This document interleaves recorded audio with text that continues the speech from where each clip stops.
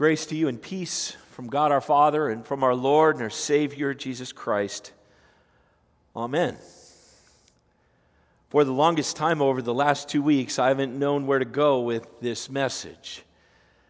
I knew it was going to be Mother's Day, and I always like to tell stories about moms and grandmas and those kind of things, but honestly, I thought we'd be done with all of the social distancing stuff by about Easter. And in my small, rather confined brain, I thought for sure we would be doing Mother's Day with the way St. John's always does Mother's Day, with a opportunity for pictures in the courtyard with donuts and coffee and hugging and tears and laughter and all of the things that make our church. And never did I think that we would be doing church online by Mother's Day. And so I struggled with what to say, because what we do is so different than what we've done. And just a couple more thoughts to think about. I find people over the course of the last 2 weeks have been less fearful and more frustrated. Even going into Ralph's, where my wife and I shop, and wearing our masks and doing our thing, the eyes of the people seem to be less fearful and more frustrated. Many seem to be more frustrated. And I don't know about you, but I get frustrated when I get frustrated, I don't turn to my colleagues or my brother. For me, I turn to one of two moms in my life. When I'm frustrated, I turn to the mom of my children, to my wife, and she's got a way of helping frustration go away. Or I speak with my own mom, and she usually offers wisdom and insight that allows that frustration to ebb away. Moms have a way of calming us down, of listening, of helping us think our way through things without being so aggressive. So maybe my plan of Easter here or Mother's Day here was not only short-sighted, but in the context of where we're at, not the best thing. Maybe the best thing for this Mother's Day is to be at home with Mom, or online with Mom, and a cup of coffee and a scone or whatever your mom likes. Maybe we need Mother's Day the way it is this year more than ever. Fear and frustration, frustration and fear. There's plenty of that in John chapter 13 and John chapter 14. Peter begins the dialogue with Jesus, and Jesus says, I'm not always going to be here. And Peter says, what are you talking about? We've hitched our wagon to your horse, and wherever you go, we're going to go. And so in John 14, the first verses which Pastor read for you this morning, there's a little bit more going on with fear and frustration than there is this powerful sense of confidence and courage. Jesus says to his disciples, I am going there to prepare a place for you. And if I go and prepare a place for you, I will come back to take you to be with me, that you also may be where I am. You know the way to the place where I am going. Coming and going here, going there, going everywhere, not knowing where Jesus is going. They're having a little bit of struggle with that. We know that frustration over the last 2 months or so. Where are we going? What it's going to look like when we get there? How's this going to work? Do I need a mask? Do I not need a mask? Do I need gloves? Do I not need gloves? Will the person who takes my card for purchase kind of freak out, or will they abruptly look at me and say, I won't touch that, put it in the machine? Where is your heart today? Are you still a little bit afraid? Do you still feel like one of those vulnerable people? Are you still uncertain and unsure about what's going on around us? Or maybe you're struggling with a level of anxiety that has been higher for a longer period of time than any time in your life, such a sustained season of anxiety. Or maybe you're with me on the frustration. I like to have things mapped out. Better yet, I like to be large and in charge. I like to know the way to the place we are going, and I like to set the way to the place where we are going. And maybe frustration for me and some of you is having a pathway marked out, and then the course or the destination changes. And everything starts over. Maybe that's why Jesus doubles down here in John 14. Thomas and Philip express frustration and maybe a little bit of exasperation. Jesus, all this talk of you not being here, we don't like it.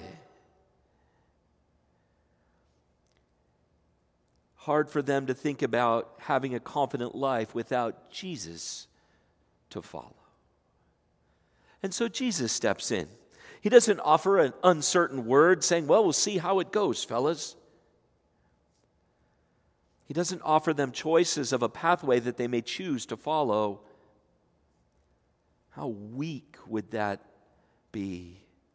Jesus does not simply say, I am a way, a truth, and a life.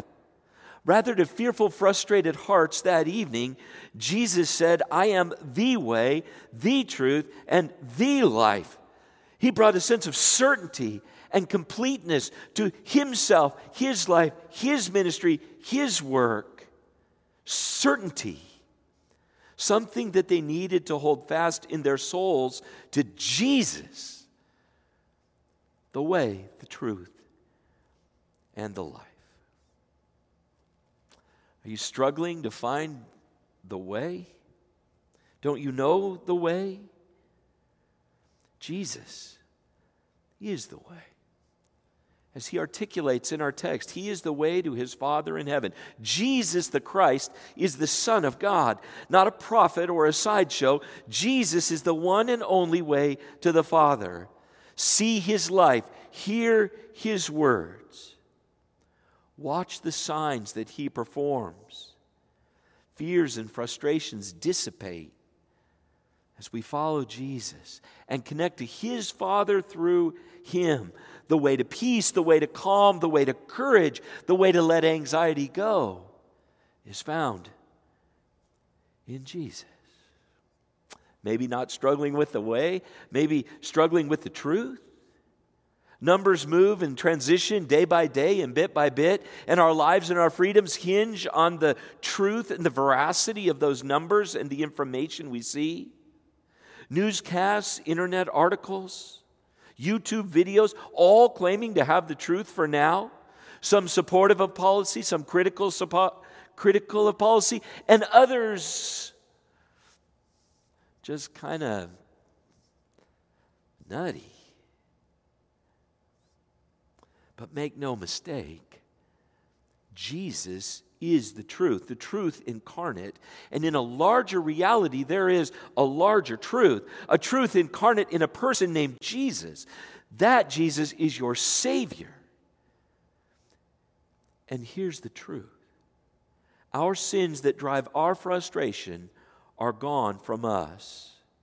And we are convicted of that truth because the truth of Jesus' blood spilled for us. When He speaks from the cross. Sin is far away and forgiven. God is close and comforting and brings a sense of courage. And so for us, the truth isn't found in switching channels or this email or that meme. The voice we hear is the voice of the truth incarnate in Jesus. And the truth of Jesus drives this otherworldly, supernatural sense of courage for those who wear the name of Jesus. And life? Jesus is life. The word here for life is not so much how your brain functions, your heart pumps, and your lungs flow. This is life that has meaning and purpose and fulfillment to it. It's that life that we hold in faith. It's that life that drives a sense of hope. It's an abundant life of which Jesus speaks. Life of not merely being virus or fear-free, but life found in Christ. And that life is a life of peace. Peace with God, peace with one another, peace in our own hearts. Jesus is the way, the truth, and the life. We're going to celebrate that life today. Some of us are going to do it online. You're going to Zoom with your family. You maybe have an appointment figured out, and grandma's going to be here, and mom here, and daughter and son, and the whole crew, and it looks like Hollywood Squares or the Brady Bunch, with mom probably being in the middle. It's that kind of life that we celebrate online today, with virtual hugs and affirmations, with a look in our eye and a tone in our voice that reminds us that though we are apart, we are together in love. Though not maybe face to face, we are heart to heart. That's the life that Jesus brings to home and families. And mom is there. Mom, the driver of life, in her presence, in her leadership in family, and in the great love that she has provided for you and for all who will be on the screens or on the phones this morning and this afternoon. That's the life, the rich life, the abundant life of which Jesus is. And that life is similar to what we'll celebrate as we gather together face to face this afternoon. Some will be able to gather together in smaller groups, perhaps in the backyard around a picnic table, appropriately distanced. With simple food, we'll tell the stories of family, of mom, of being together, of following the way, living the truth, and sharing the life. Stories that will speak to our hearts and not only comfort but give us courage for the days ahead and remind us from where we've come and the life that we shared with the people that we love that's made a difference in forming us. And there's life that some will celebrate today that will be a little more solitary. Perhaps as some remember our moms who formed us not only here and now, but created for us lives of faith and grace. Moms who wiped tears, spoke words of guidance, provided quiet moments of love. Those moms will be celebrated today as well in our hearts and in our minds through the marvelous memories that God allows us to hold on to. Your mom may be with Jesus, but she's with you today in your mind's eye. Maybe you even hear her voice of affirmation and encouragement and love. That's the life of which Jesus speaks, a life of richness and depth, of closeness and of joy that comes in the closest of relationships that you're sharing today, whether you're online, face-to-face, or maybe remembering your mom. The way, the truth, and the life. One day, this whole season will be over. And one day we will all be back together in our sanctuary this morning as we film. There's 1, 2, 3, 4, 5, 6, 7, 8, 9, 10 of us appropriately distanced in the sanctuary. One day, this will all be over, and we will all be back together, and we will be the better for it. Understanding what sustains us and what sustains our souls is Jesus and His love for us. But until that day, and beyond that day, We who wear the name of Jesus find confidence in him, for he is the way, the truth, and the life. Have a joyful, joyful Mother's Day, and God bless you in your homes and families.